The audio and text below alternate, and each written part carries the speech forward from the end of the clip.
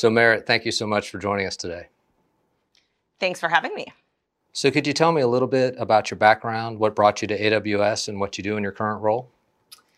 Yes, I've been at AWS for almost 4 years now. I came from US government doing security on behalf of the American people. I've worked in all three branches there. I came to security because I felt like there were these big questions that were looking us in the eyes, and yet we didn't have strong ways to reckon with them. So I got a law degree in part because I knew that would be one of the stakes that we have here. And I also have this sense that these landscape issues will matter more than figuring out this one threat at this one time or this one, actor or whatever. And as a result, I've ended up working in what I consider to be kind of unsexy areas of security. So the stuff that is infrastructure layer, but that matters a lot behind the scenes. And I think that's what really drove me to land here. That's a great story. So can you tell me a little bit more about the Office of the CISO and its purpose and sort of the greater AWS scheme of things? Yes. So I'm a principal in the Office of the CISO.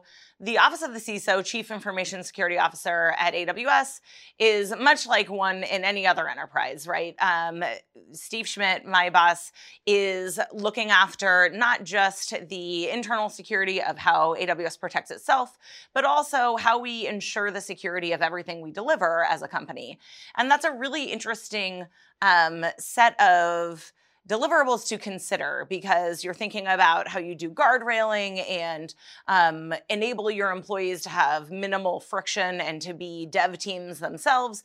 And then you're also trying to make your dev teams do the most secure thing the easiest and most secure way. So this is where my role really allows me to have some empathy and credibility, I think, when I talk to customers, because about half of my job I spend trying to make our security better here at AWS. And the other half I spend talking to customers. So sometimes that's public speaking, but a lot of times it's CISO to CISO conversations, talking to security groups and figuring out how to enable their enterprise maturity.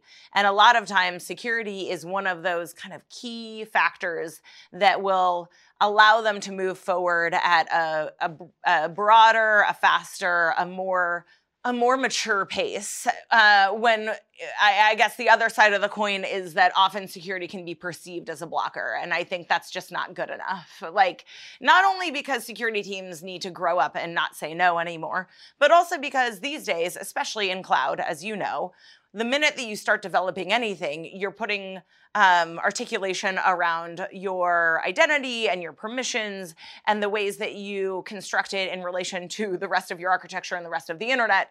And so there's inherent security properties to everything you build. And that means that we need to be weaving security into our conversations. And that means that we need to be talking to customers about how we do that. Got it. So in your customer CISO conversations, I imagine it may bleed over into your other responsibilities because I would imagine a CISO might say, I love product X or Y, but I wish it did this. That falls into the security stack that you're also responsible for. How does a customer ask through a conversation like that make it back to the security services product teams to actually implement into a feature? As you know, service teams are building and implementing and deploying new functionalities all the time. And so it's not really a challenge of keeping up with what they have decided or been able to invest in offering. It's really more about how we are solving the problem. And if we aren't solving the problems in the right way, then I think that is obviously a conversation that I then take back to our side and I work on. But a lot of what I do is figuring out, one, what the customer is really asking and how to help them get to their next stage of maturity, or how to get them somewhere better. And the other thing is, how do we do it? A lot of the value I think that customers really expect from a conversation with me is, how does your team, reconcile this? Because I don't believe in zero-sum games, but I do think that there is value in having really genuine empathy. Well said. Well said. So when customers are asking, how does AWS do X? what are some of the more common how does AWS do from a security perspective? Those types of questions you get from customers. By far the biggest one to show up is the innovation side. How do your dev teams innovate, and how does your security team have a relationship with your dev teams that is not, butting heads? And I think that is a really remarkable aspect of what we do, because say what you will about the kind of rapid pace of innovation that we, unabashedly pursue, that sometimes means that we're putting out releases at a really fast pace, or that folks have a hard time understanding what new things mean. But ultimately, what we do is, by nature of some of these mechanisms, like a two-pizza team, that has security resonance, right? So under a two-pizza team, which is to just connote that you are siloed sort of intentionally to move quickly as a business decision, under that two-pizza team, you've got some business decision-making around the security of it. So only a small handful of folks will know how the components work under the hood. That has security elements of how we operate. What we're really talking about is the way that we've baked security into the products that we deliver. And so it's not so much about relating to them as a security team that has been tasked with coming in to reform this ship. It's really them saying, how have you turned your enterprise into one that lives and breathes security as part of the deliverable that you are selling? That makes perfect sense.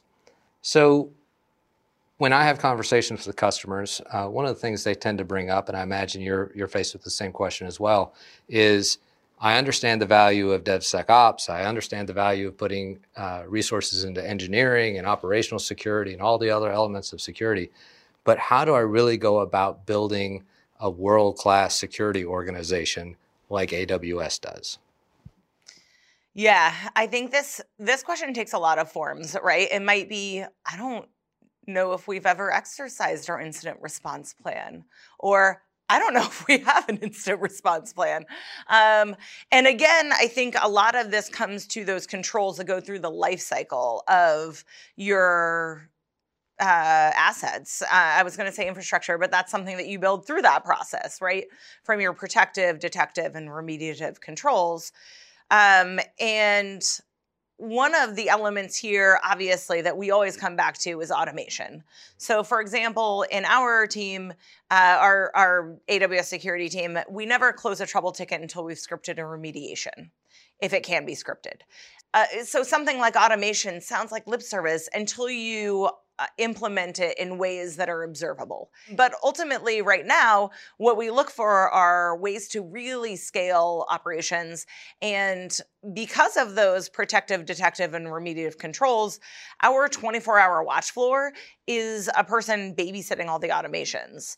So there is a lot of freedom that comes from kind of embracing that next generation of security operations center. Don't get me wrong, I know that that is, for some, kind of a city on the hill, but in a lot of ways, like, start somewhere. You'll get gains.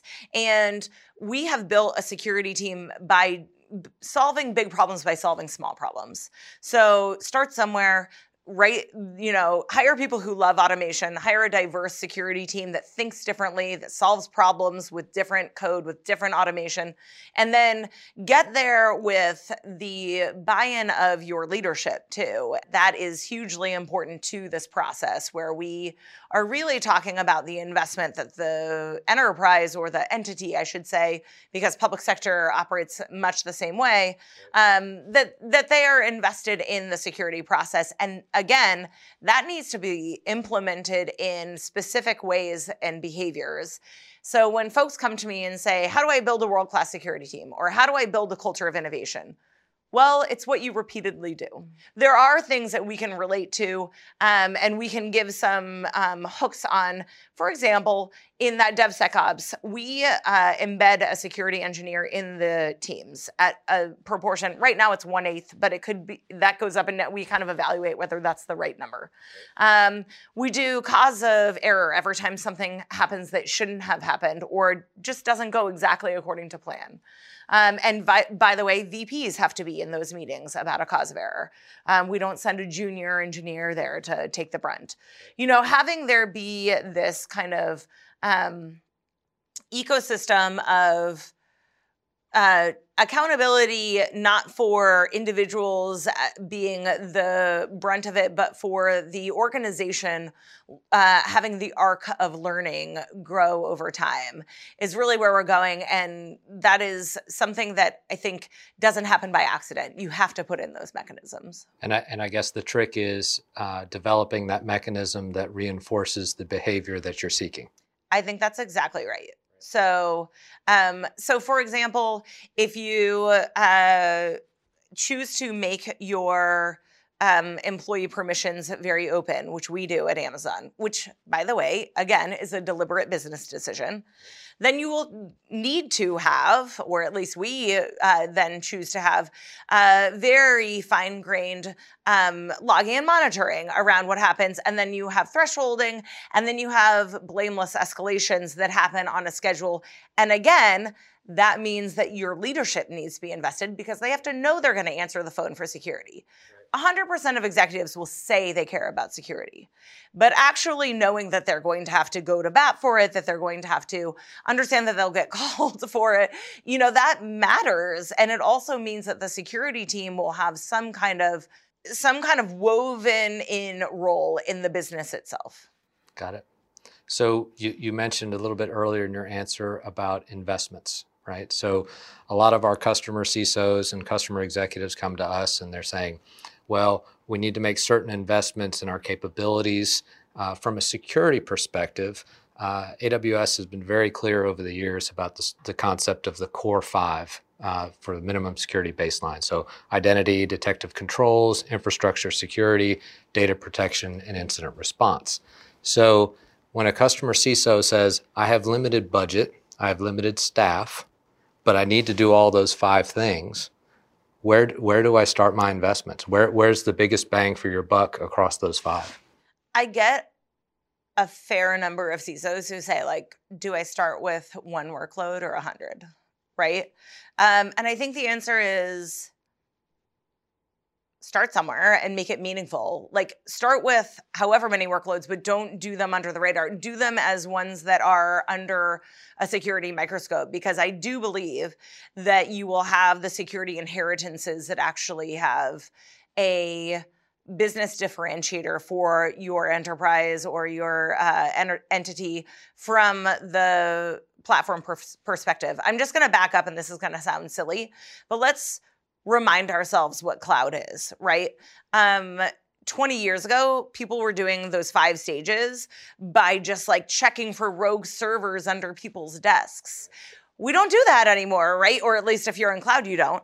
And one of the reasons that we know that to be a security inheritance is that AWS takes the responsibility for those bottom layers of the stack. Leveraging the cloud to do security, cloud scale, is one of the urgencies that I really see customers not leveraging. If they have a limited budget, it's all the more reason why they should get to this state where they can leverage this scale.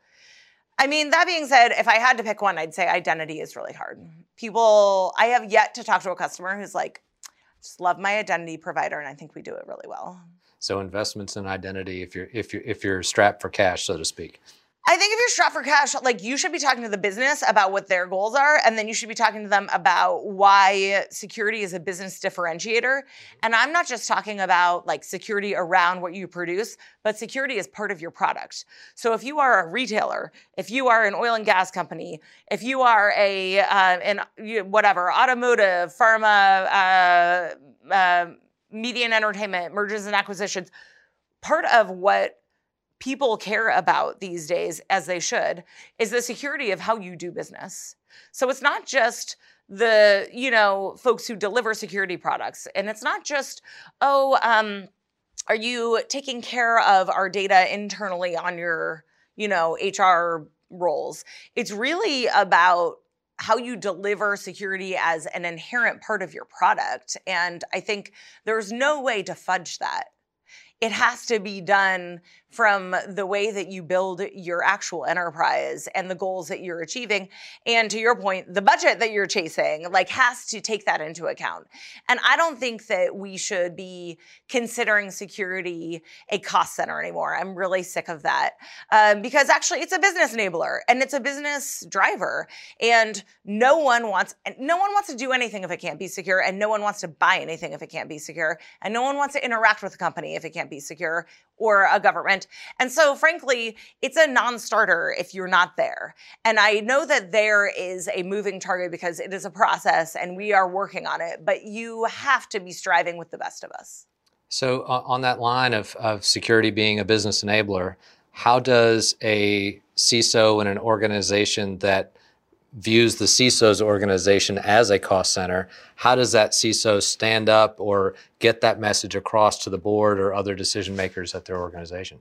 There's a couple elements of this, right? One is just the general transformation that happens in enterprises when they choose to grow up. I actually think that enterprises in general are way too fixated on the cost of moving and instead are not examining the cost of staying where they are. At this point, you should be looking at what are your costs of staying where you are and what are you paying for now for not moving and for not doing the things that you could be.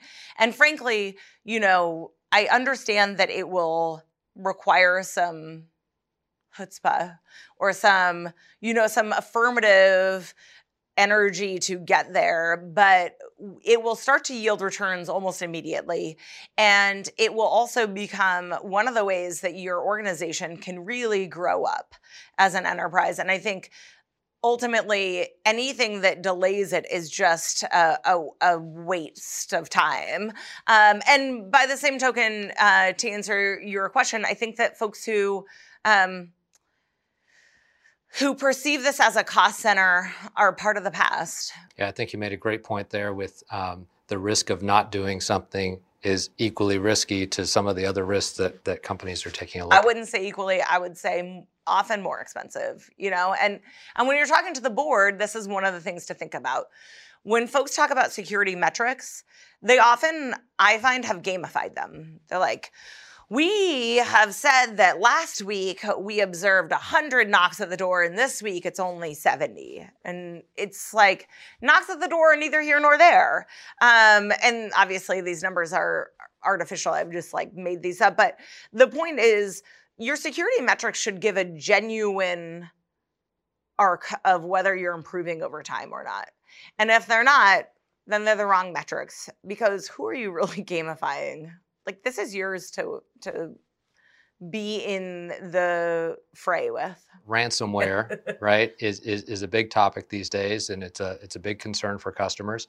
I know you have some expertise in this area. What's some advice you can give to customer security organizations on the things that they need to do to prepare themselves for a ransomware event? Yeah, obviously it's been really heavily in the news lately, although ransomware is nothing new. It goes at least as far back as 1989. There was a health conference where some bad actor was handing out disk drives that were labeled with AIDS because it was a healthcare conference.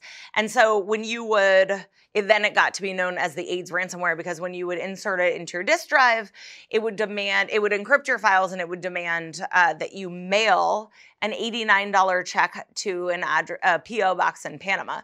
So I guess the point is, ransomware itself is nothing new in theory, but in practice it is, because obviously with the rise of cryptocurrencies and the ability for folks to monetize the fact that they got inside your network, and ransomware as a service, right? Yes, and the commoditization of it is certainly a factor. And then, frankly, the fact that data privacy regimes have made it really expensive for companies to be outed as having had a breach. And so sometimes there is a form of ransomware where they just genuinely lock up your data, and there's a form where they exfil it. And even if you have backups, they threaten that they will expose that they had gotten access. And that in itself could be categorized as a breach, especially if you're dealing with regulated data, which all of us are. So I think that, the landscape that it is happening on is relevant here. But I think to answer your question, there's no silver bullet for ransomware. Ransomware requires you to get your house in order. So everything from minimizing the likelihood of folks getting in the door in the first place. So things like identity and patching and least privilege and segmentation. And then also having those immutable backups. So things like AWS backup or Cloud Endure that allow you to have a fresh backup point in time restore backup capability. So in keeping with sort of hot topics, another hot topic that's out there from customers is the concept of zero trust. So what does zero trust mean to you, and how do you articulate that to customers, and how can AWS help customers achieve zero trust if in fact that's something that they need to be doing?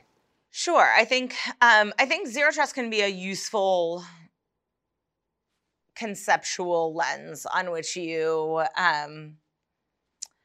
consider your security controls, right? I think, so first of all, ask any person what zero trust means and you will get a different definition. But to me, zero trust connotes not the idea that like this coffee mug is not connected to the internet, but it connotes the idea that you should reduce possibly down to zero the level of trust that we should give an actor in the network based on their position in the network. So basically kind of whether software or whether human, that we should reduce our reliance on this idea of a traditional perimeter. But of course, the perimeter is dead, long live the perimeter, right? And I think in cloud, and frankly at AWS, our approach is not to make this a binary choice between traditional perimeter-centric controls like a VPN or a VPC, and fine-grained identity-centric controls that operate within those, like security groups, NACLs, and so forth, but instead to actually have those work with one another and in fact augment and be aware of one another. So an example would be a VPC endpoint policy, where there is both the perimeter and the fine-grained permissions, and they are aware of augmenting one another and able to be reasoned about through some of our tooling that is inherent to cloud because we're doing infrastructure as code.